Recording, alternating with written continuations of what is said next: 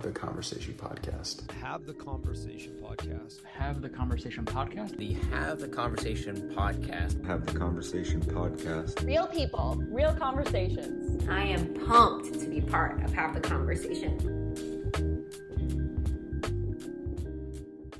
Hey guys, we're excited to introduce you to Eric Bedell this week. Eric is a holistic development coach, ICF accredited certified professional coach, ACE plus PPSC certified fitness trainer, and drummer for Timeshares.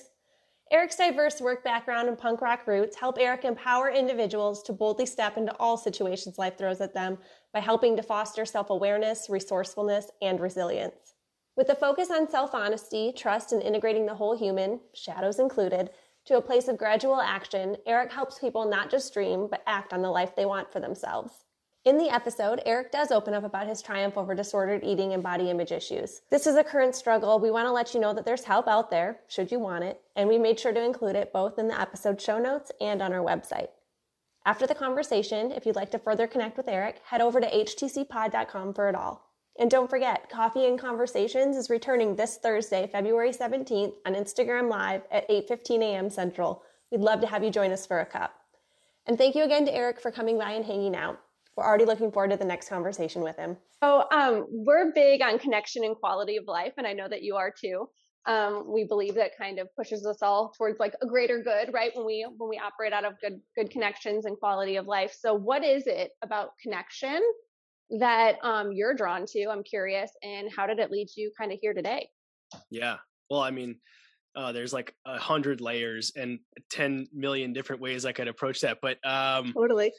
Yeah, connection central to my life. It's central to my work. It's what has brought me to being a full-time personal and professional development coach. It's what brought me to become a trainer. And Leanne, I know you're a NASM trainer. I'm an ACE certified trainer. And, Yeah. So I know we share like that sort of, at least, you know, in our own ways, we share those things. And I think just connecting, let's see, I'll try to do my best to summarize here. Connection became very central to me from a very young age. I was a middle kid, older and younger sister, the only boy in the family. I'm sorry. Like that's a challenge in itself. Yeah. I was the only girl, so I understand. Huge challenge. I give you a lot of credit. But I think just like growing up, like real quickly, like I dealt with like a lot of childhood bullying. I was dealt with childhood obesity, took matters into my own hands, battled a bout of anorexia for about 2 years when I was a kid. And that's actually what like pushed me into health and wellness. I didn't realize it was very unconscious, very subconscious at that time, but it led me down this path of learning that actually the most meaningful thing I could do with my life was learn how to connect with people on a level that's far beneath surface, because my like origin story is this like very surface level outer exterior thing. And so that's like sort of the pathway that I got set on, and I bounced around all over the place in search of really like what satisfied that, and find myself here now. But I think what's interesting is that through the process of it, I learned the greater importance of connecting is learn to connect more deeply with yourself. Because if you're unable to do that, a lot of those external or like secondary connections become less important, less meaningful, and less honest. So yeah, I don't know. Hopefully that's a decent summary. This is going to be fun. No, I'm excited. I'm like, okay, we're going to go there today. I like it. Yeah. I like it. I love how open you are too about your eating disorder and how it did affect you. It's actually crazy you say that, because I have a very similar story. And really, I dealt with an eating disorder starting like at 13. Being a swimmer didn't help, but so I think I subconsciously found myself drifting towards the personal training profession. And I hated to admit this to myself, but I think it was a very selfish drive to make sure I'm in the gym and I'm always focused on fitness and I'm always talking about weight loss and nutrition. And it really was the deep connections that you get one-on-one when you're working with people. and the psychology behind it that kept me like alive in this profession. Like I don't love writing strength workouts for people. I love meeting them and talking about how their day's going and why they ended up where they are and what's holding them back. And I know that you got a degree in psychology, which is super interesting. So we have a lot in common, a lot. Yeah. I mean, your story is really, I mean, I feel for you, like, and what a testament to like what's possible for you to also have gone through that and have like converted that pain into something that's useful for other people, regardless of the intention initially. If it's selfish, I would also make the argument that like it probably always should start from a selfish place, because if we're not taking care of this thing, it's very difficult. Everything else becomes very trite. But anyway, that's this whole, but like really interesting to hear that. Well, yeah, and sorry, go ahead. Nope. We're going to be doing this all day. I was just going to say though, it almost makes me thankful for it, you know, like, cause I don't think I would have gravitated as much into the fitness industry if it weren't for my obsession, you know, within myself, even though it was very unhealthy. I can't really see myself doing anything else. I mean, other than this, you know, and this is all about mental health. So it's, you know, it all runs together. Yeah, definitely. Yeah. I'd love to hear more about kind of your struggle with anorexia. I've never really talked to a man that's gone through that. And so I would love to kind of hear how that developed for you and how you navigated it. Yeah, absolutely. And like, Leanne, what you were saying, like, you know, that I'm so out open with it is for that reason. I think it's body image issues. Even still, I think people understand that men are challenged by them. But even still in 2022, I think it's way more under the rug for guys. And so I think part of my responsibility is to like bring to light the fact that like, you know, yes, there are these like, you know, masculine traits that are part of this cultural, you know, framework, but like, you know, every human is still a human and has their sensitivities and vulnerabilities. And almost as men, it's like, you're not supposed to show those, you know? Yeah. Right. And the irony is that, you know, and I talk, guys, I mainly work with men in my coaching practice, and men are attracted to men that are willing to speak honestly about themselves and tell their dark secrets. And so it's really interesting that we have this like cultural thing about like not revealing things and not talking about that stuff, and yet we crave it. Like as men, we crave it. And so it's so interesting. So I love to like bring that up. So anyway, I guess to answer your question, you know, I dealt with a lot of bullying. I was like kicked off sports teams, like team sports, because parents were afraid I was too heavy. I was going to injure their kids in contact football. I changed my bus route. Oh, that's a lot just to even unpack. Holy crap. Oh yeah. Oh my God. And you knew that at the time? You knew other parents were talking that way? Yeah, but I don't think I was more focused on like the thing right in front of me, which is like, I can't play sports with my friends. Yeah. I didn't really like think about the multiple levels of how insanely screwed up it was, but that was one of the bigger things that happened. I changed my bus route a bunch of times. I would get off on the bus further away from home than when I got on the bus leaving school, because of like where the bully sat on the bus and my exit from it, and just things like that. And they accumulated, and I, you know, in your limited level, also share a similar like timeline with you, Leanne. Like, yeah, I was like, I was 12. And so in your like limited level of logic and reasoning, and you're like, okay, heavy, bad, thin, good. I won't be the butt of jokes, and I won't be survive. yeah, literally. It wasn't about thriving. It was just about like, how can I be unnoticed? Which is like, right, took a long time to like work through that too, to the other side of like being being proud of who you are. Yeah. Despite and in spite, like because of all of those difficulties. But so yeah, I'm still trying to figure that out. Oh yeah, right. I'm like, I'm 36. Like I still am trying to work through some of that. Same. Yeah, for sure. Same. I'm totally, and honestly, I think anyone that tells you that they figured it out is full of shit. They're full of shit. Yeah. Hopefully we can swear. Is that like? Oh okay. yeah, you're fine. I'm just glad I'm not the first one. I was like We're on the looking clock. through the details of like, okay, is it what's the language sort of? Come like, as you are. That's Yeah. our vibe. You're good. You're good. awesome. So you worked through some of that stuff, but you said it was around the age 12 that your eating disorder really started to kind of just run away from you a little bit. Yeah, and it I had no like breakdown of what I was doing. I had no plan. I had no words for it. I didn't call it an eating disorder. I just I ate the meals with my family that I had to, so no one would raise an eyebrow.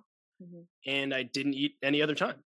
And I started dropping weight like rapidly, and finally, my parents caught on and stepped in and got me the help that I needed to level out at that point. And then it was like all of the rest of high school was just really focused on maintaining thinness, at all costs. I ran so much because like that was what that was what I could like get my head around. I played soccer, I played football, I played baseball. So I was a sports guy. So like sign up for more sports. How active can I be? This seems to maintain this thinness. And the really difficult part is on the thing that I thought would happen actually did, which was like, I became more popular. Yes. People liked me. I got my first girlfriend. This stuff started to happen. So it cemented this like this distorted approach to like, worth. Really, yeah. right? Like, yeah, that's what it absolutely. sounds like to me. Yeah. Yeah. Dang. So it wasn't until college that I discovered weight training. And that's really where I was like, whoa, here's this whole, and I was resistant to it. So they didn't have you doing weight training in the sports that you were in high school? No, it was, we weren't like the best sports teams when I went to high school. We were all there. We showed up. It was a collective thing. Yeah. Yeah, we did. We had good seasons. All right, Coach DiGiacomo, if you're listening, man, loved my time there. Yeah, takes one good coach. Yeah. Yeah. There's there were some weight room like prescriptions on there, but they were minimal, and it was like, I played all running sports. It wasn't about upper body strength. And so like, it was just learning how to squat and lunge and jump. And, college, I discovered that, and it really clicked. I was like, wow, this is something I can do to manage my physical health in a way that seems like it's actually just benefiting me. Like it's improving everything.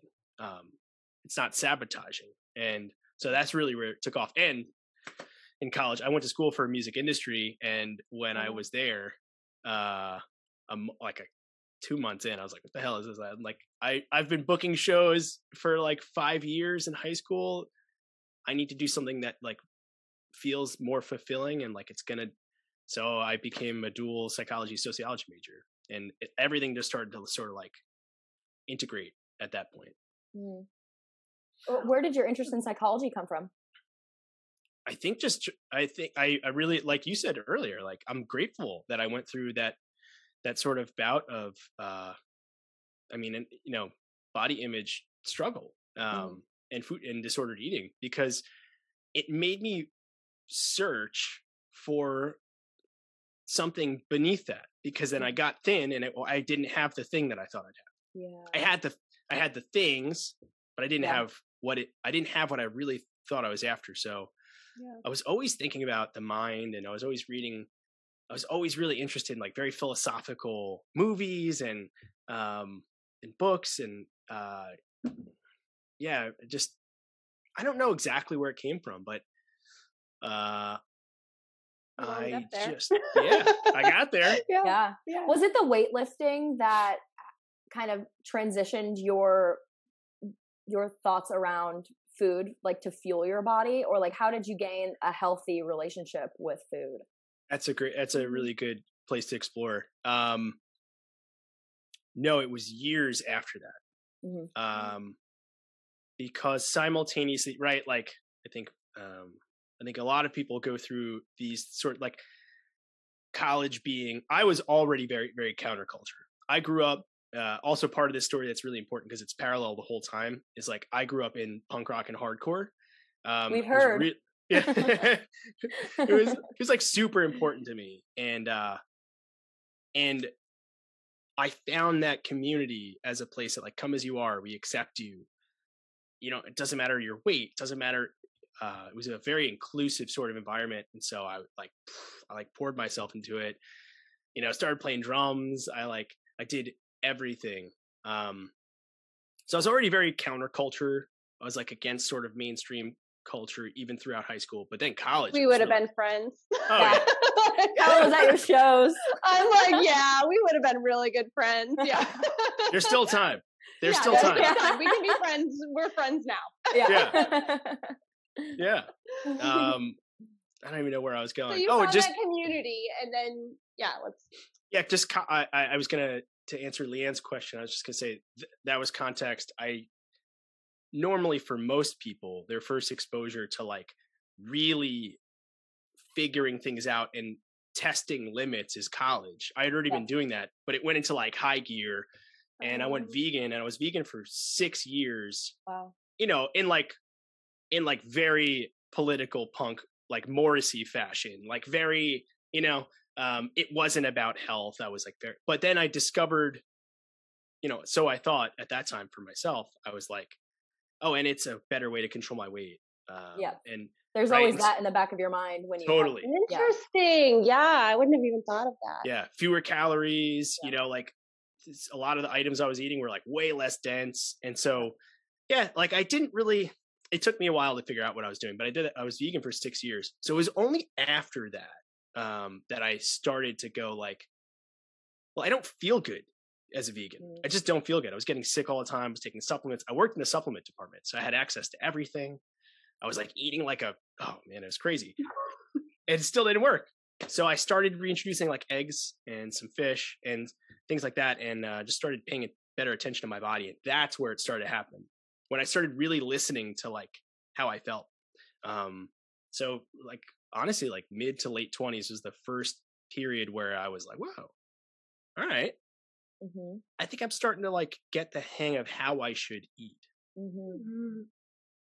That's so empowering too. I was going to say, yeah, that's such a lesson and like a gift you kind of give yourself when you get to that point where like you've tried all these things and you think you're doing the right thing. And then all of a sudden you're just like, I'm still not reaching that feeling that I'm like chasing, you know, and to be able to add stuff in. Was that hard for you to go, especially being from like that counterculture, and then to be like, oh shit, I was wrong. Yeah. I needed something different. Like I dealt with that in my life.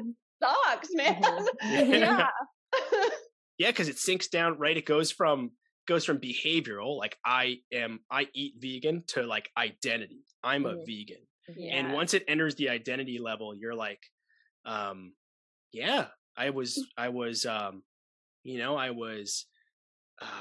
betraying this thing too, you know? But after a while I was just like, you know what? I have to, something has to bend, and I just want to feel better. And, the irony is now, and I say this to like my clients that are veggie or vegan, or like, I'm like probably as close to animal based, like pure, like I eat very few. I eat a small assortment of vegetables at this point, fruits, but mainly meat. And that I've just arrived here through listening to myself and going to the doctor and listening to my body. And so, yeah, really interesting how it can take you all over the place. Literally, yeah. Vegan to animal based. And I do want to talk about that. But I wanted to ask for our listeners, but also just so we have like a full understanding, like how would you define like a holistic personal development coach? Like how do you define what you do for people? Yeah. That's like, I think the hardest thing in the world is as a coach to say what a coach does. I try to I say well, do these things sound like you? If so, let's have like a 2-hour conversation, and then you'll know, then you'll experience it, and then it's not words on a page. But right, that's so punk rock of you. Oh yeah. I get it. You're speaking her language. We just need some bass in the background now. Oh yeah. I could break out the drum pad. I can't fit a drum set in Brooklyn, but she's not saying no. Yeah, ready to go. Open to it all. Yeah. Yeah. But yeah. Let's see. Remind where I lost my track already because we're talking about. I keep interrupting. I'm sorry. I'm keeping over here. I'm I feel seen.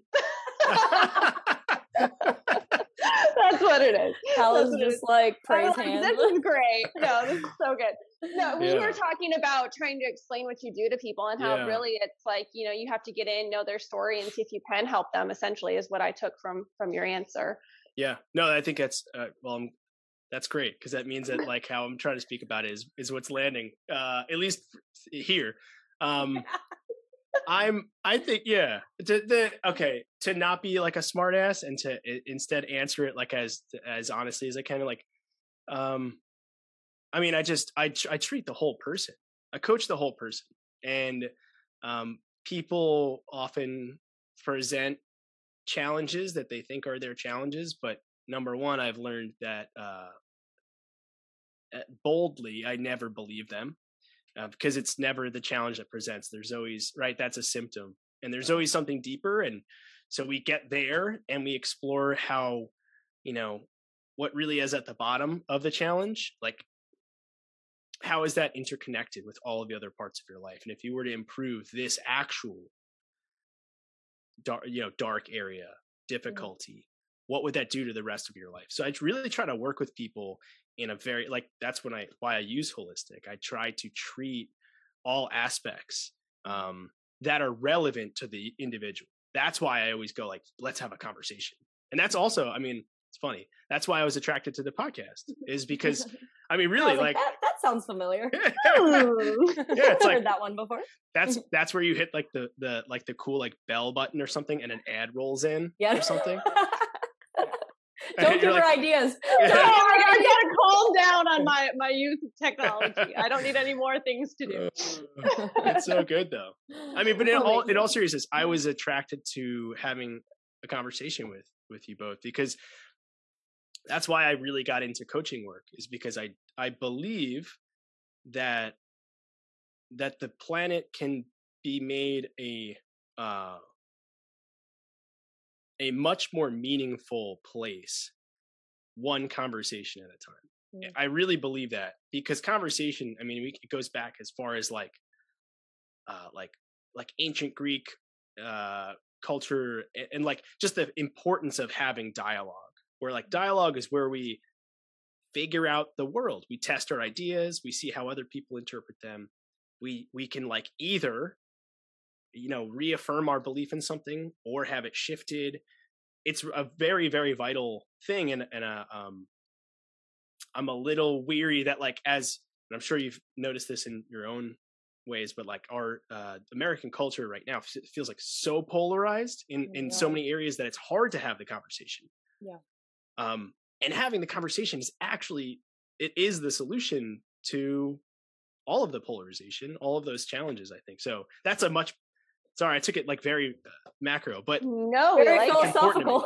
Yeah. I like it. I like it. I can relate to that. That's why it started.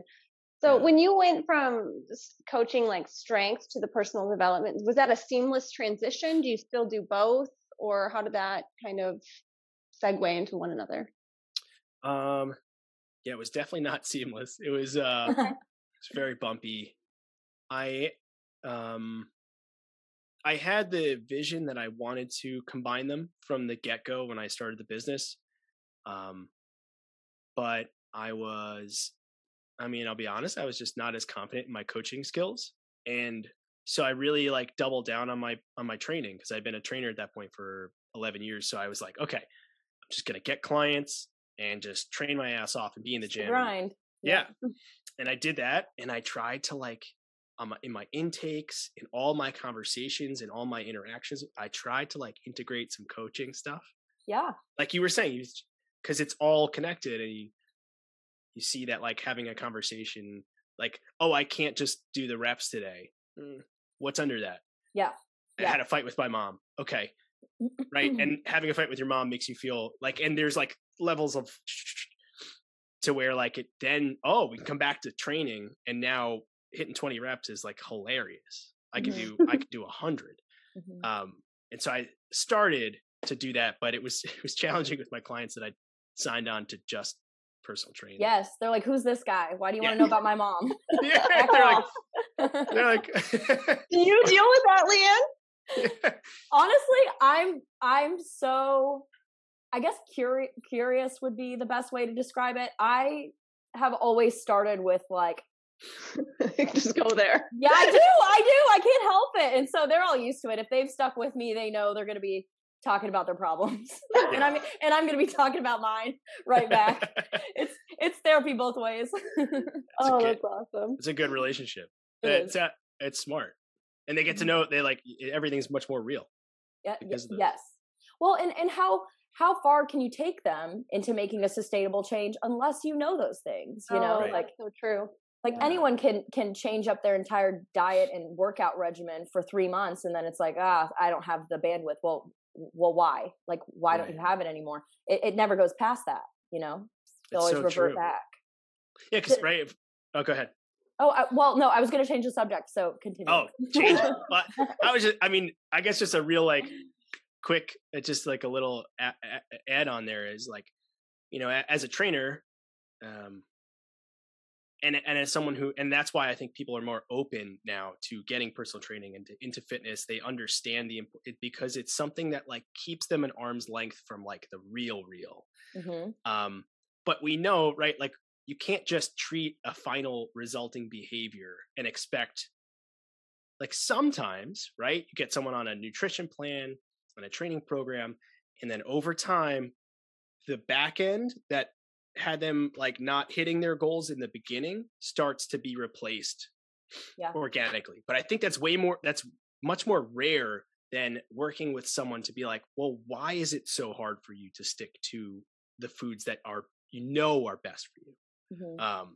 Like I think you gotta like go back a couple of you do, because it's like layers. what brought you here? It's probably your last 5 to 10 years of experiences and thoughts. Like, where are they doing you wrong, and how can we replace them, like you just said? Yeah. Does fitness play into your coaching now at all with your clients? It does. I emphasize it way less. I encourage all my clients, like I have some clients, this one client that works at Google that like every time we have a coaching call, see, he did it once as like an experiment, and now he has to do our calls while he's walking. Yeah, I like that. Yeah. And well, there's a lot of like really nerdy neuroscience for like why actually that's so powerful. Right. Like Dr. Andrew Huberman, if you're familiar with him. The name really sounds familiar. Super interesting. He does a lot of work around, I mean, obviously he's a neuroscientist, but he does a lot of work around the eyes, because right there in extension, the optic nerve is actually part of the brain. It's really fascinating. Your eyes you can really think about it like your eyes or your brain on the outside of your body. It's kind of weird. Ooh, that creeps me out. Yeah, it's kind of weird. I know Cal's next drawing is going to be. I was like, that gives me an idea. I love that. But so when you're moving forward, the tracking patterns that your eye makes actually generates greater self-belief, greater resourcefulness, like physiologically. And so it's really fascinating to pair that with coaching work, which is like coaching when you're work physically moving forward. Yeah, moving forward, the way your eyes track and the way they shift from focus generates a physiological effect in terms of like a hormonal release. It dials up. I'm gonna say the wrong hormones, so please don't just check me. Good. We're not scientists here. Yeah, go to Andrew Huberman and he'll tell you the real deal. But yeah, basically just puts you in a much more resourceful state. As humans, right? We're like designed to find solutions by walking to them, like by navigating, by my locomoting, right? And like, Mm. so when you do that and you're trying to solve a problem, you're way more effective, way more creative, way more resourceful, way more self-assured. It's like really fascinating. So that like happened with my client, and now I encourage all my clients, like, hey, have you like moved around today? Like, please take the call. If we're going to do a remote one, take the call. You don't have to look at me. We don't need video. We can do everything with audio. Just take a walk in the neighborhood. So like, that's like the shorthand way of how I incorporate physical activity into my coaching work. But I still do training programming for some clients that like really want the extra assistance. More or less, I just encourage all of them to like create some type of movement plan, some type of nutrition plan that's going to benefit them, because it just, right, keep coming back to the thing. It's all hand in hand. Yeah. Do you think that would work on a treadmill as well? I'm just curious. I've tried that. It's a little, I don't think it totally recreates how your eyes work. I think it would still generate some neurochemicals for moving. As I'm doing experimenting here. Does that work? Yeah. It's like, hey, give me a second. Hold on. No. Yeah, it works great. It might work. Yeah. I don't know. Oh my God, crap, I've been doing it wrong. No, I think it does. I have heard I run on the treadmill a lot, and I feel like that's when I do like my ideas, and I can go there like I would on a walk. What do you when you are on the treadmill? What do you notice? A lot. I mean, it's just creative downloads constantly. That's I just see big picture things of how we can get to certain places by doing things. Essentially, that's kind of a superpower that I possess. Truly, but it's also a curse because it's also they come out of everywhere. But it's what are we going to focus on? But yeah, I do think that forward motion. I never put two and two together that we're constantly in motion to get to a solution or to an end result or whatever. But I do think that the treadmill kind of can get you there. And I have heard like a moving body can create like a calmer mind. Like if your body's very antsy and you're just sitting there, and then your mind can be going 1,000,000 miles an hour. And so I have heard it that way, but I haven't heard about like forward motion and the eye movement. That's so interesting to me. Yeah. That is really, really cool. I bet you could probably achieve the eye movement part. I don't think it necessarily has to be like a walk or a jog. I think I wonder, I mean, I should, this is a good reason to go back and dig into the research a little more, because maybe it's just pure physical movement on doesn't have to be directional, You just fall off the treadmill and have a headache. Right. Well, no. So the treadmills at the gym that I go to are on the second level, and I just sit there and people watch the whole time. So my eyes are definitely moving. I mean, watching who's coming in. Yeah. Who's doing the the leg press wrong, etc. You're so funny. So who are some of your typical clients? I'm always so curious. You said that you help a lot of men who walk through. What are some of the things that they're coming to you for? It's shifted quite a bit. I've sort of it's funny, I think like when you go to like, you become a coach, like a certified coach, and they're like, okay, you're off, go do your thing, but you're like, but who? Terrifying. Yeah, right. And you're like, I want to work with everyone, but then you realize like by doing that you end up working with no one. Yeah. So I started just like testing very specific groups of people that I worked with in my past. Like I ran a music venue for 7 years, so I worked with a lot of I have like a weird career path. Yeah. Yeah, definitely. I've explored quite a few job opportunities, and so I've worked with like service industry folks for like many years. It happened to be a music venue, so I worked with a lot of people that were musicians, a lot of creative types, creative professionals. I volunteer for an underserved community like tutoring and mentoring organization that's like really awesome. So I work with all sorts of like young kids in that realm between like 18 23, and then but I also have like some corporate clients that are at Google and at TikTok, and they all present like different challenges, but the things that unify them are like they're very creative. They have like a very strong imagination. They're extremely hardworking. They're passionate. They put everything into their projects, whatever they are. Calla Walsh. Well, actually, Literally, it's funny. I'm like check.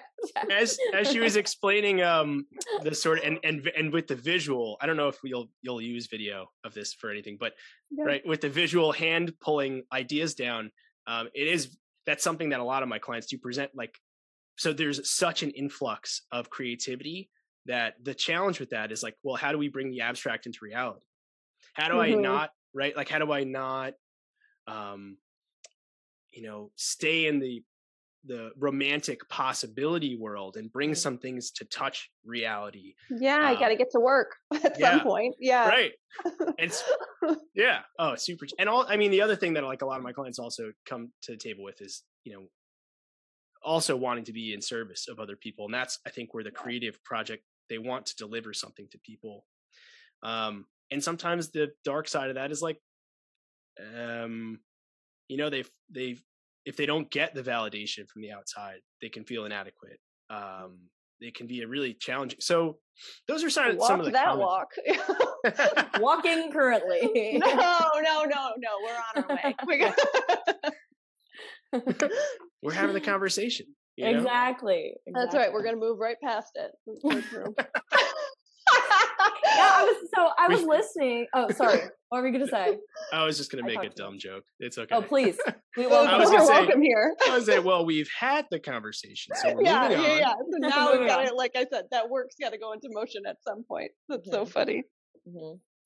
Yeah, so I was listening to another podcast that you were on, and you said that you actually had like over 24 jobs in your lifetime. Yeah. And you're not like 50 years old, so that's quite an accomplishment. Do you have any favorites or any least favorites, and like have some of them developed you into like realizing that this is the path you were going to take? Oh, great! That's a great question. Yeah, it's good. Thanks, guys. What's interesting is, and this is another thing that also, because once you start coaching enough, you find the clients that really like light you up and like really like just check all the boxes. You realize that you're really just working with like a different version of yourself. Yeah, that's so true. Yeah, it's really right. I'm sure you experience it when you like find clients that you love working with. Oh my God, I feel like I'm.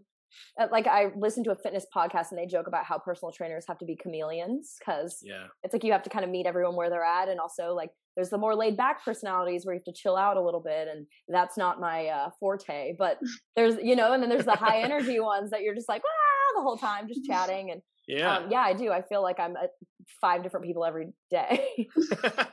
Don't be alarmed. That would be a great thing to talk through. It's just the chameleon aspect of No, truly.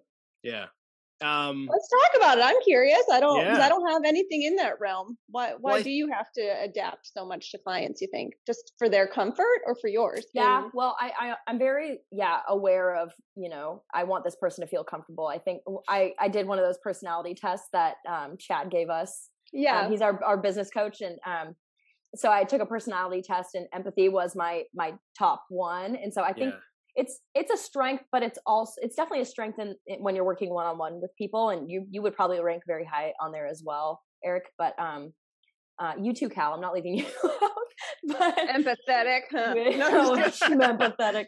But it can also be kind of a downfall because I'm always like, are they okay? Am I making them comfortable? And so that's always kind of at the top of my radar. And so if they're having a bad day, I want to like kind of chill out and be more comforting. Whereas if they're like really killing it, then I want to like push that. And so I guess it's not like different. I'm not being different people, but like Eric said earlier, like different versions of me. Yeah. Based off the energy I'm getting, from them. Yeah. That explanation makes that lands with me quite a bit. I'm curious. Was the personality test? Was it Myers-Briggs, or was it? It wasn't. Do you know what DISC? it's called? It was the. Start with a G. Oh, Was it an Enneagram? Yes, I did one of those. I did and two. then there's another one. I did them so long ago. So we get to do a podcast where she hears mine and I hear hers with our coach, and it's going to be interesting. Very. It's called the Gallup. GALLUP Gallup test. Okay. It gives you your 5 strengths. Yeah, I've heard that. Yeah, it's yeah, I mean there's so many, and they're really useful. They can also be detrimental, because then you start focusing you're disproportionately, you start focusing on strengths and weaknesses to in a way that isn't useful. Now, if you approach it the right way, but also, right, some personality types, once they take the test, it's going to be very hard to integrate just based on their personality type. So there are some challenges with that, but when I work in like corporate organizations, right, that everyone comes to the table, like a Googler is like, I'm a red. And I'm like, oh, fine. We're doing the like. Here we go. Like, okay. I'm an INFP. Yeah. Right. And I'm like, well, that's your default, right? But like, there's expansion possible. Actually, that's why I like fluid people, right? Yeah. Like, there's a lot that happens in between those letters or that. Yeah, and I wonder too, like if you took that test on a good day versus a bad day, would it even come out the same? Like back to the multiple personality replacement therapy to now. I think, my letters are going to switch up. I really truly think so. I agree. Undoubtedly, yeah. We're always shifting. I don't remember how because we were talking about different positions, like my jobs, anything that stuck out. The reason I think how we got down this rabbit hole is like I've always been seeking sort of this like magic combination of creativity and service, connection. And it's taken me like a lot of different places. And I always if I held that as my mission statement, my personal mission statement, it brought me wherever, and I gained something. And like I was an umpire for Little League ball. I worked in a health food store and I ran the supplement department. I obviously have been a trainer for many years. I worked in catering halls. I helped a friend open a raw vegan juice cafe. I ran a concert venue for 7 years. I worked in craft beer. I sold craft beer for 2 years. I could see it. I could see that. The man bun screams craft beer to me. the bun, the beard, and I live in all the bees. I live in Brooklyn. I got a beard and a bun. It's like just add beer to that, and you're good to go. The alliteration required to be a craft beer salesman. Yeah. Yeah. It's but every one of those jobs, and there's more that I'm leaving off. I was a public school substitute teacher. I was a librarian. Bless you. Yeah. For real. Every one of them brought me something really useful. And I judged myself for many, many years until I started going to therapy myself and getting coaching myself. And I started to realize that actually yes, right? There's always two sides to every coin. Like one of the things I judge myself on is that like, because I was so like bouncy, I'm not like my girlfriend is an HR professional and has done it for a decade plus, and she's excellent. And she's like, and I've never had that. Also, I love the cat. Yeah, sorry, he's just gonna pop. No, I love it. If I push him away, he'll just scream at us. So might as well just let him. I know the reaction. They make the rules. Yeah, I'm just here. But the other side of that reality, that judgment, is also that like it has and probably the biggest parallel that I always leave out is that I have been a musician and I've toured, and I've like playing music took me to Europe 3 times, took me to Canada a whole bunch, took me all over the US. And when I look at them and I don't put it through the judgment lens and I look for the strength of it, it's like I'm really adaptable. I'm like, what a life well lived. I like know. that's what I hear when I see it. I don't see like sporadic or anything like that. I'm like adventure. Like that's what everybody wants out of life. The rat race sucks. Yeah. Yes. It has its perks. It does. What are they? A while. Steady pay is probably the number one perk. Yeah, that's the number. Okay, I can agree. That's also Right. what I imagine, though. So you could correct me if I'm Yeah, wrong. you could work a lot and not have anything to show for it too. I mean, Yeah. there's that component. That's what you bring to the table. That's so cool. Yeah. When you were a kid, were your interests very like all over the place? Was it always Yeah. music, or how did you find music? I want to know about that. I don't remember the first time that I was like, I have to play. Mm-hmm. But like I grew up in a very musical household. Like my dad, from like being a little kid would tell me, he tried to go to Woodstock, got stuck in the traffic, sat on top of his car, smoked a joint, and like That's awesome. right? Like, yeah. Music was always part of growing up. A lot of classic rock, a lot of soul, a lot of pop, like big, like all that kind of stuff. And then somewhere like the end of elementary school, beginning of like middle school, I started discovering alternative music. And that's what really was this like pull, like grunge, other alternative punk, 80s hardcore, new wave, like, and I just started getting like sucked into it. And I remember like my aunt Lil, she's the best. She we were like up visiting. They lived in like central New York, and my family was visiting, and she just like slams my hands down on the table, right? Because I was just like, yes, my just like, brothers. I have a child like that. and so this might be useful. It might also this might you don't want to show them this podcast. Did you also steal your sister's jeans in middle school? Yeah, of course. It was like, yeah, sure. It was like being alternative. I did whatever. Yeah. I've been around a couple of those my whole life, so I get it. Oh, just pesky. Yeah.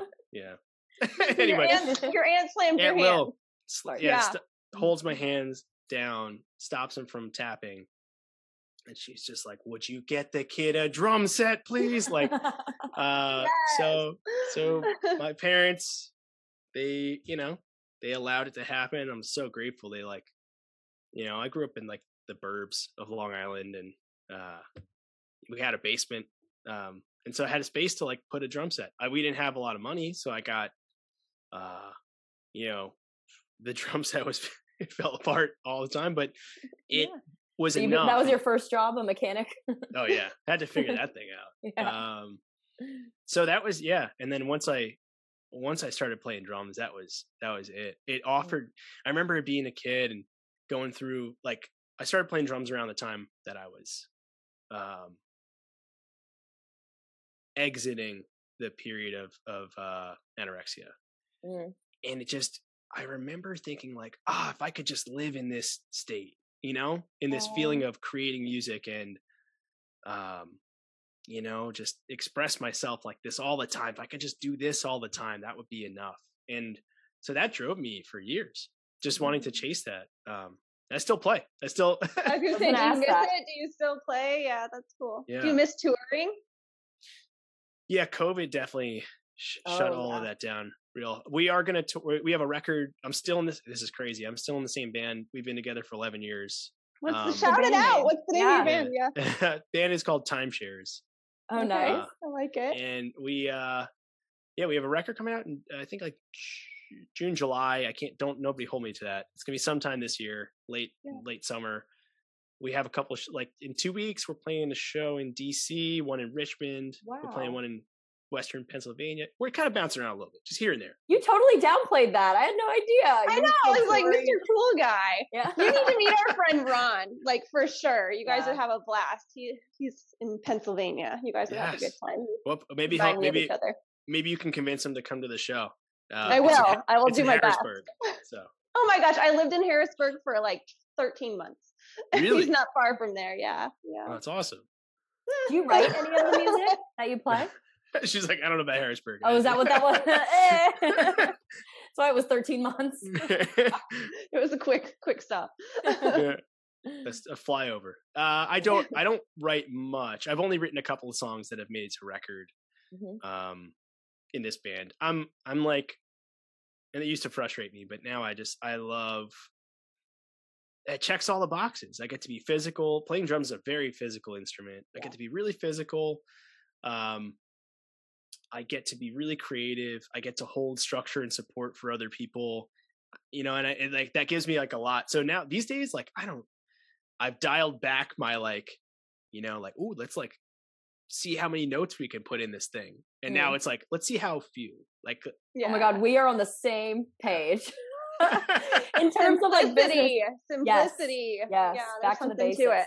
Mm-hmm. What? How is that showing up for you? Do you want to take For that, both of Cal, or you. do you want me to talk? No, go for it. Well, it's so funny because Cal started this podcast 3 years ago. 4? Cal?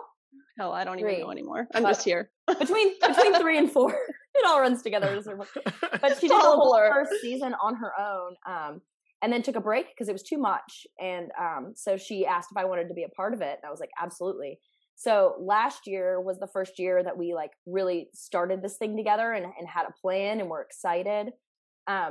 So we just went balls to the wall. I mean, you counted 54 episodes. Yeah, we did 54 episodes last year. I scrolled back. There's quite a few. There's quite a few, right? And, Oh, yeah. and we're super proud of that. But we realized this year, like, that's not sustainable long term. And we would rather quality over quantity.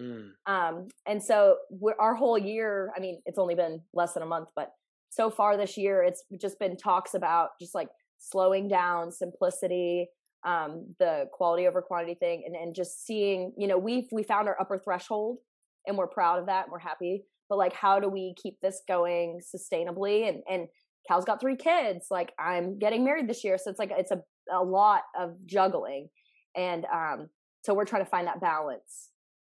We're more on the lower end. So far with what you're doing to slow it down, to do the simplicity approach, what are you noticing so far in like the results? We're having fun again. Yeah. I mean, that's what it is. It's always come back to that.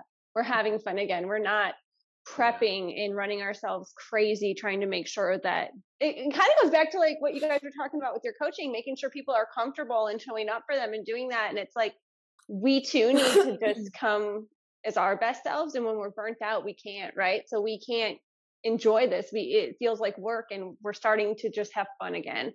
Not that all the conversations haven't been fun, but you look back, 54 episodes, that's a lot of time behind screens and in prepping and editing. And I mean, we are a 2-person shop. Like, we do it together. And like you said, we have lives. So the burnout aspect of it, reining that stuff back in and finding the joy in it again has really made all the difference for me personally. And same. And it's hilarious too. Like, if you listened back on our last year, how often we talked about burnout was hilarious. It's awful. Yeah. Okay, I listened to that damn episode yesterday because we go live sometimes on Instagram for coffee and with our community and stuff, and we talk through like the conversations that we're having with our guests and all that. And last year we did our goals episode, and we're doing the new one for this year tomorrow. And I'm so full of shit. I'm just so nervous to show up tomorrow and have to like tell people, didn't do that. But you know what? That's it's just relatable. That's literally of it, everyone. You have all these lofty goals at the beginning of the year, and you're like, okay, how can I make this more realistic? Yeah. Do you take the New Year's resolution approach with clients, or are you just kind of like, as we go, we'll create new goals and small wins type of thing?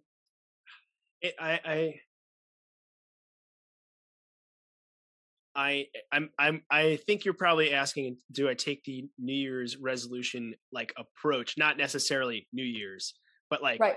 Yeah. Sorry. No, yeah. I got you. I was like, I've only had 2 clients cross over New Year's in the beginning. So like trying to think of, no, but we, I mean, definitely.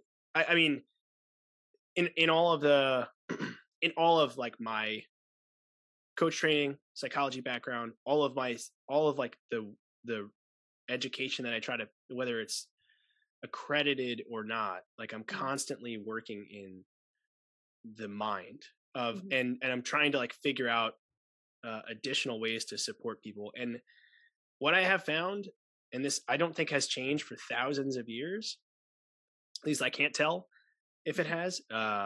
Is that like the recipe to a deeply, deeply rich and meaningful life is to have a really important goal, to have a really, really important goal that means something to you, that like, if you were to achieve it, would like bring you to like achieving the best level version of yourself that you could imagine. And then taking really, really pragmatic daily steps. Like, the metaphor I use often is like Michael Phelps, or like whatever, an Olympic swimmer, right? Like you can't swim staring at the wall. Like you'll never make it faster than the guy next to you. So your head is down for 80% of the time, and every 3 to 6 breaths you pop up, instantaneously check back to routine or back to like the grind. And I think like that's like a really good way to think about goal setting and approaching your life, because you like really think about what's the thing that would like be the best for me. Like if I were to achieve it, would be the best thing I could imagine realistically. And then take daily, right, head down swimming, daily strokes towards it. And periodically pop your head up, check where you are on your path back to, because I think doing that not only gives you something to work for, which is like really, really important, but it also like, when your day is comprised of meaningful steps towards a big, meaningful goal, like every moment becomes more meaningful. And right, like I'm sure you hear this all the time. Like everyone these days is like looking to be more present. And like how I can't think of a better way to do that, to achieve it, than by being fully engaged in everything you do in your day, because it leads to this thing that like really is important to you. So yeah, definitely. I mean, I think setting goals is really important. I think it's just about like how you frame them and how you act towards them. Yeah. I tend to overdo it. Surprise. I'm going to do this and I'm going to do this. And then I'm like, okay, we got like 2 things done, but that's all right. We got stuff done. It's time to reevaluate. Time to reevaluate. That's exactly it. I can relate. I can relate. How do you help? Well, I actually have 2 questions. My first one is, how do you help your clients stay accountable is one. And then I'll ask the other one after you answer that, I guess. Okay.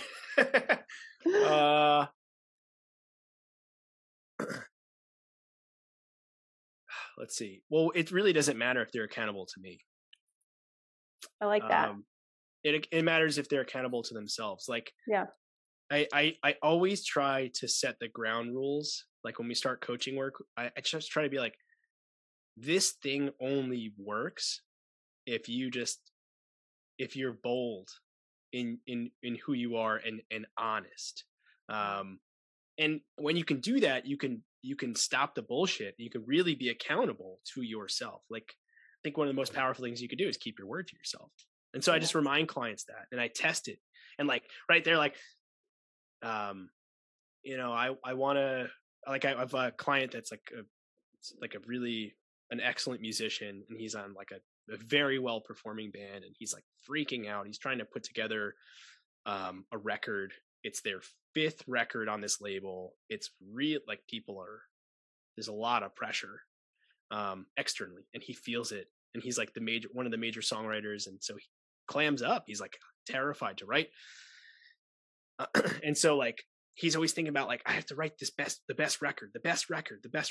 And so I'm like, well, how do you write the best song on the best record? Okay, how do you write the best verse on the best song on the best record? And bring it to like almost such a fragmented thing that like nothing matters. And like that like reinstates his confidence in the process. And so like the accountability piece comes in where it's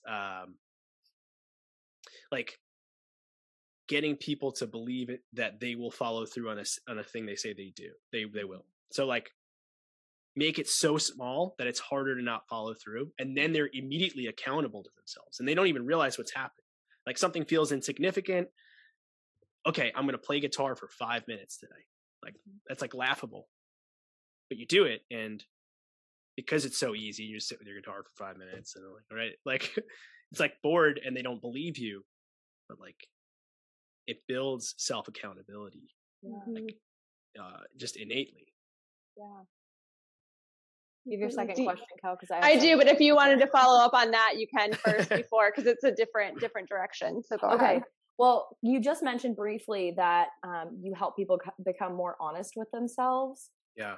That has to be very challenging. Like, what is your approach to doing that?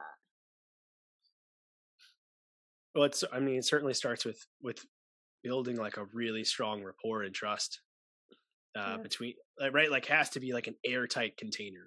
Like nothing you say leaves, this conversation. And like just really trust fall exercise. Yeah, I mean, it really is. Like, are you going to be there to pick me up? Yeah. Definitely. Yeah. Because who wants to like air honesty where they don't feel safe, like they can? Yeah. Right. It's horrifying. So I think that's essential, is like creating that connection and that like really deep trust and rapport first. And then I mean, that's one of the powerful benefits of coaching is all about questions. It's all open-ended questions and with no judgment, and just trying to cater to the relevance of the person. So like honesty, I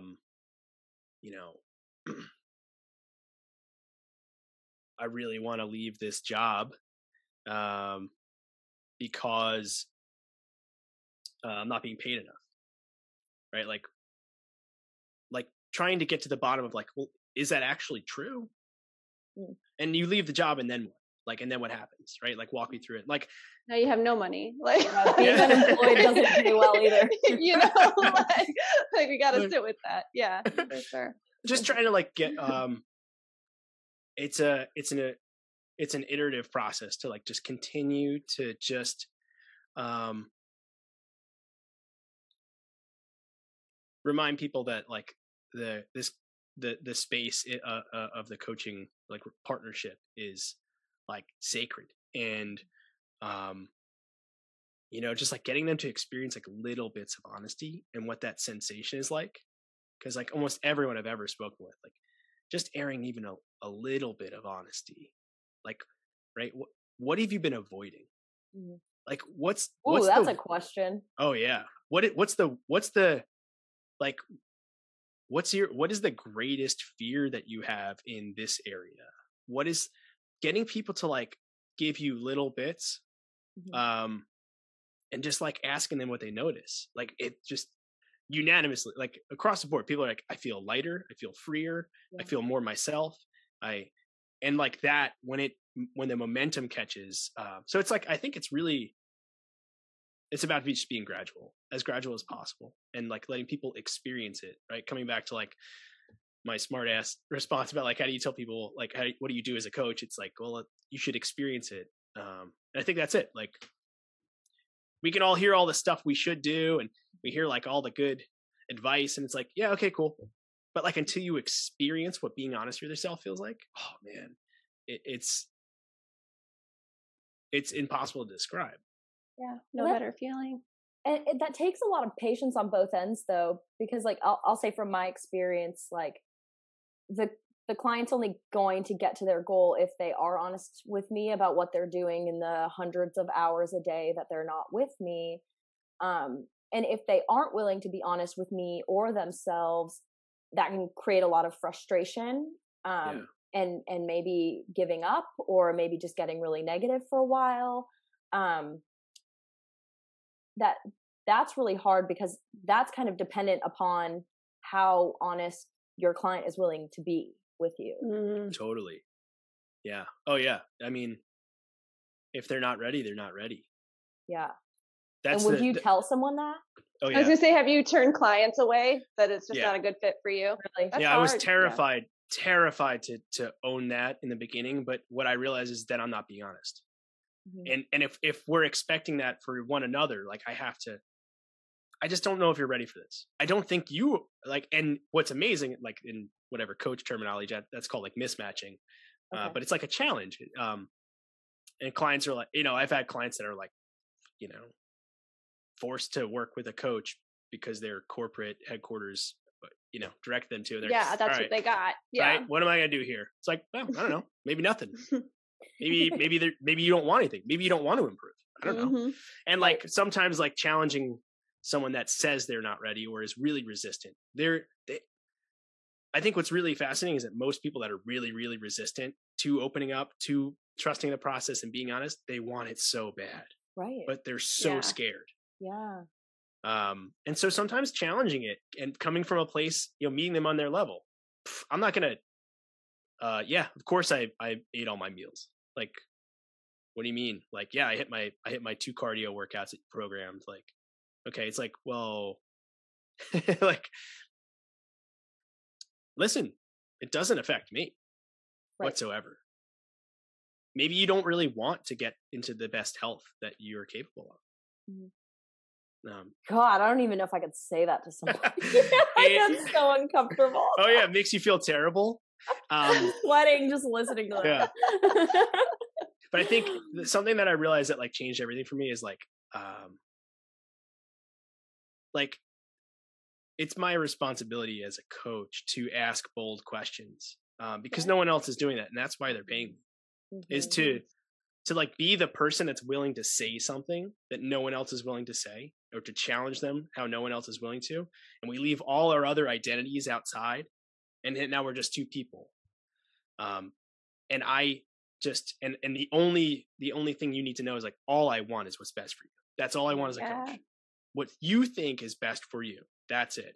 And so when you tell me what it is, I'm going to hold you to that. And that's beautiful. Yeah. I'll send all your information to all my clients. Eric's got a message to you from me. Yep. He said it. There you go. I see a collaboration coming on. That's so funny. Yeah. Oh, I'm down. I'm down. We talked a little bit earlier about how everyone's like main focus right now is being present and being in the moment. Do you have practices that you fall upon for yourself that allow you to be in the moment better?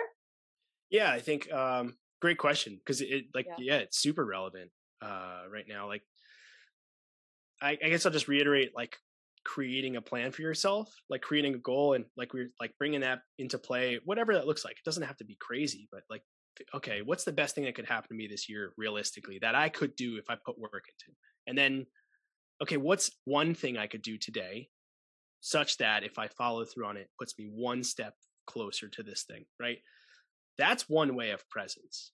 It seems it's counterintuitive because a lot of times presence is, I think, thought of as stillness and lack of busyness, but actually presence is, I think, is being fully engaged in your life, in everything that's happening in your life. Sometimes it's appreciating stillness for sure, which I guess leads me to my other practice, which is like, I fell in love with breath work. I'm not a meditator, can't do it. It was like, I'm such a kinesthetic person. I like need to move. And so breathing offered me a physical, so I always recommend that. I have a number of like, what type of breath work do you do? Look at her leaning in. She's like, tell me. Well, I discovered Wim Hof last year. So I do his breath work every morning. I meditate, which is a partial snooze. And then I do my breath work after that. And I feel there's that honesty. Alive. Yeah. I See, mean, I can't lie about it. We're having the honest conversation. We are. Yeah, no, that's huge. Yeah, Wim Hof Wim Hof's great because once you start studying that, like, and you go back, like, his practices are based off of a lot of Tibetan monk practices, just adapted, and like he has a really good way of just making it simple and digestible for like modern like consumption, I guess. But Wim Hof's great.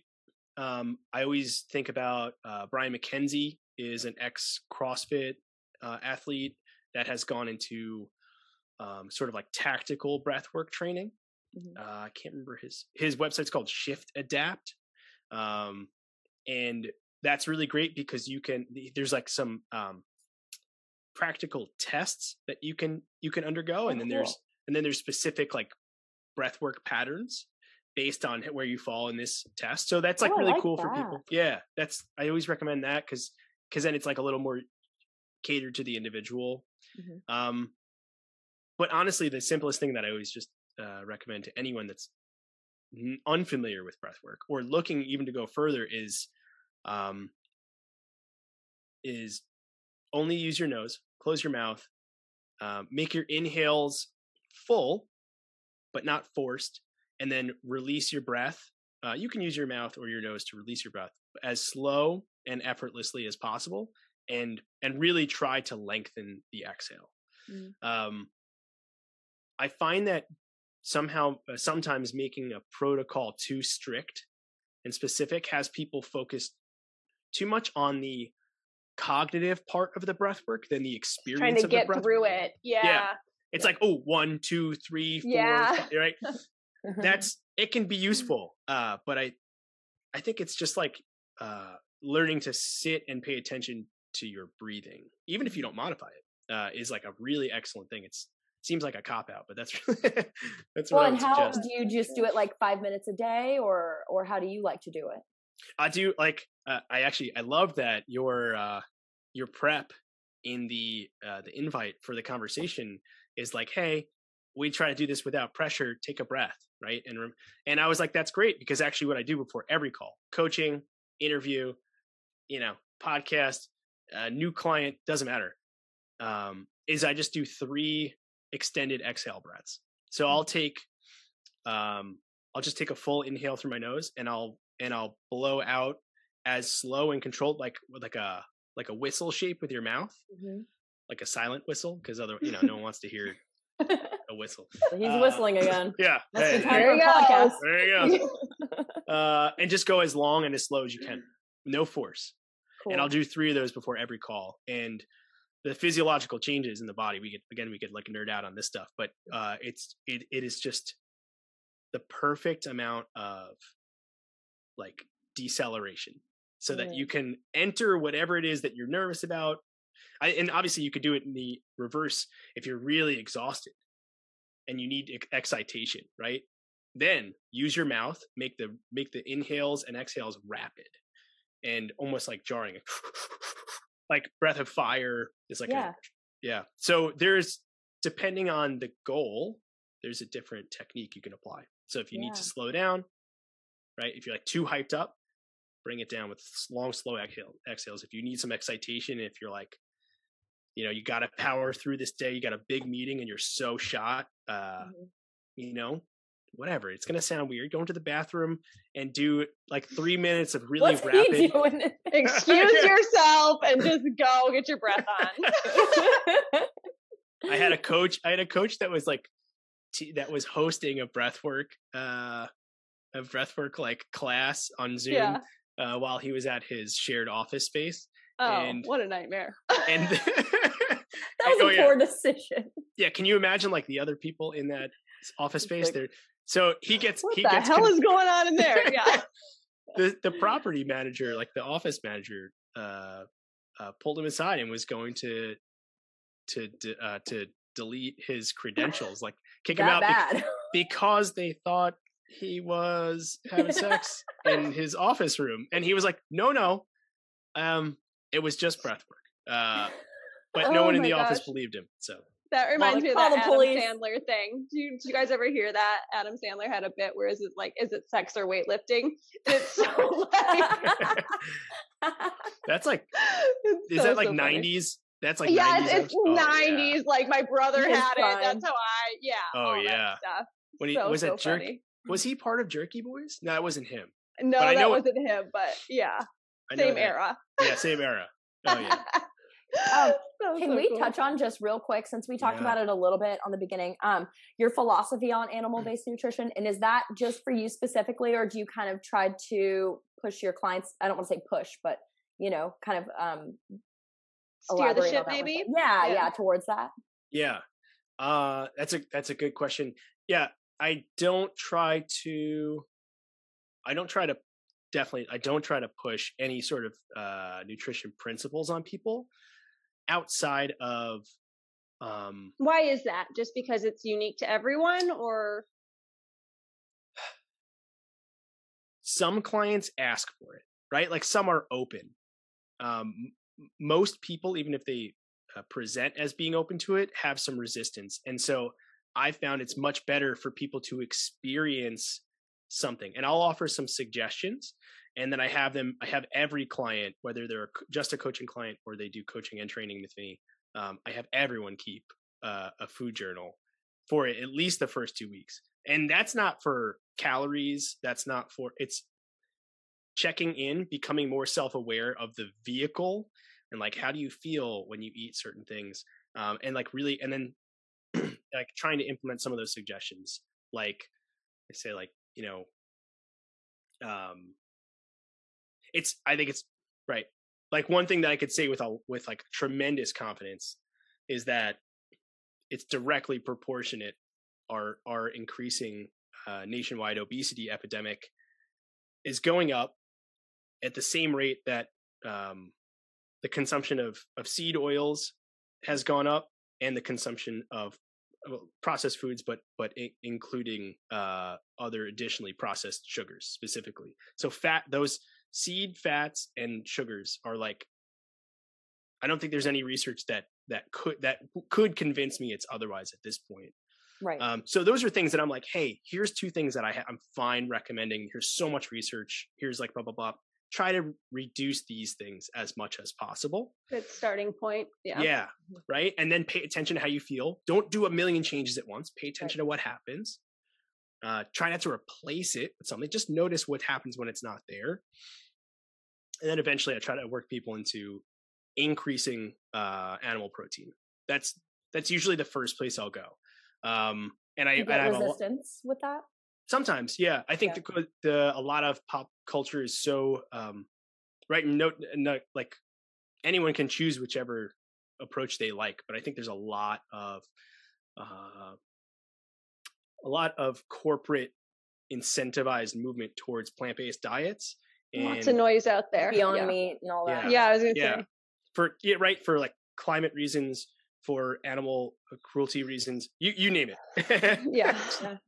But sorry, like, I'm getting angry. I'm with you. I mean, Yeah. this is an ex-vegan being like, Yeah, Totally. but here's the thing, right? The real truth is that if you actually want to help the environment, it's to eat regenerative animal agriculture. Like that's the best thing you can do. It's actually carbon negative. Like the soil is sequestering more carbon when you purchase and consume animals that were raised on a pasture in a regenerative process. Sustainably. Yeah.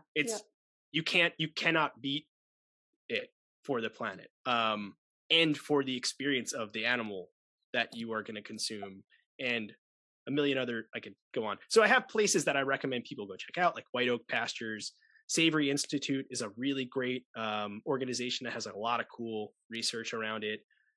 Force of Nature Meats is a great sort of like Butcher Box. Yeah.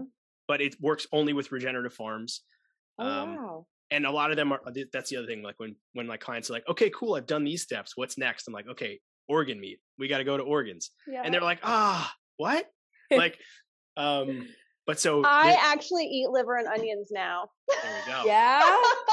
Almost every Sunday my husband makes it, because he did the vegan thing for a while, and he's always like changed. Then it went keto, then straight carnivore, and now he's kind of he's found his balance of what he knows his body can handle. But organ meats are top of the list for him. That's amazing. That's we could have a whole conversation just around. Yeah, I'm gonna have to connect y'all. Yeah, for sure. And I do, I'll message you later, but I would love to know some of your favorite like psychology books and stuff that you've been reading that spark your interest and stuff. So. Man, Eric, would you be open to coming back and just continuing this? Because this was a lot of fun. And I know we're at time, but I don't want it to end. So likewise, I super appreciate it. I'm like really grateful for the chance to meet you both and to chat and and I'm just like, I just hope you continue keep fighting the fight of like people having dialogue and talking through ideas. And it's absolutely it's been the most crucial part in my personal development, is learning how to have better conversations and connect with people. And I think it could be everyone's. I really truly believe that. Yeah. Well, I found my soundbite. Yeah. I appreciate you so much. Where can people get in touch with you, and where can people find you? Probably the best place at this point is my website. It's ericbedellcoaching.com. Shoot me an email. It's just eric@ericbedellcoaching.com. I'm much more distant from social media these days. Probably for the best. Yeah, it's that's brutal a out there. Yeah, but it has its pros and cons for sure. But just for me right now, it's been tough. So yeah, website, email. Yes, follow my band is Timeshares. Please check that out if you're interested. Oh, I will. Yeah, I can't wait. But yeah, I just super appreciative of being able to be here. Yeah, thanks for your time, Eric. Thank you so much. We'll talk soon. Sounds great. All right, Bye. Bye. Thanks for listening. If you'd like to join in on the conversation, we invite you to come be a part of the HTC community. You can find us on Facebook and Instagram by searching @HaveTheConvo. For information on all of our shows, guests, and more, visit htcpod.com. While you're there, be sure to hit subscribe so you never miss an episode. Talk soon.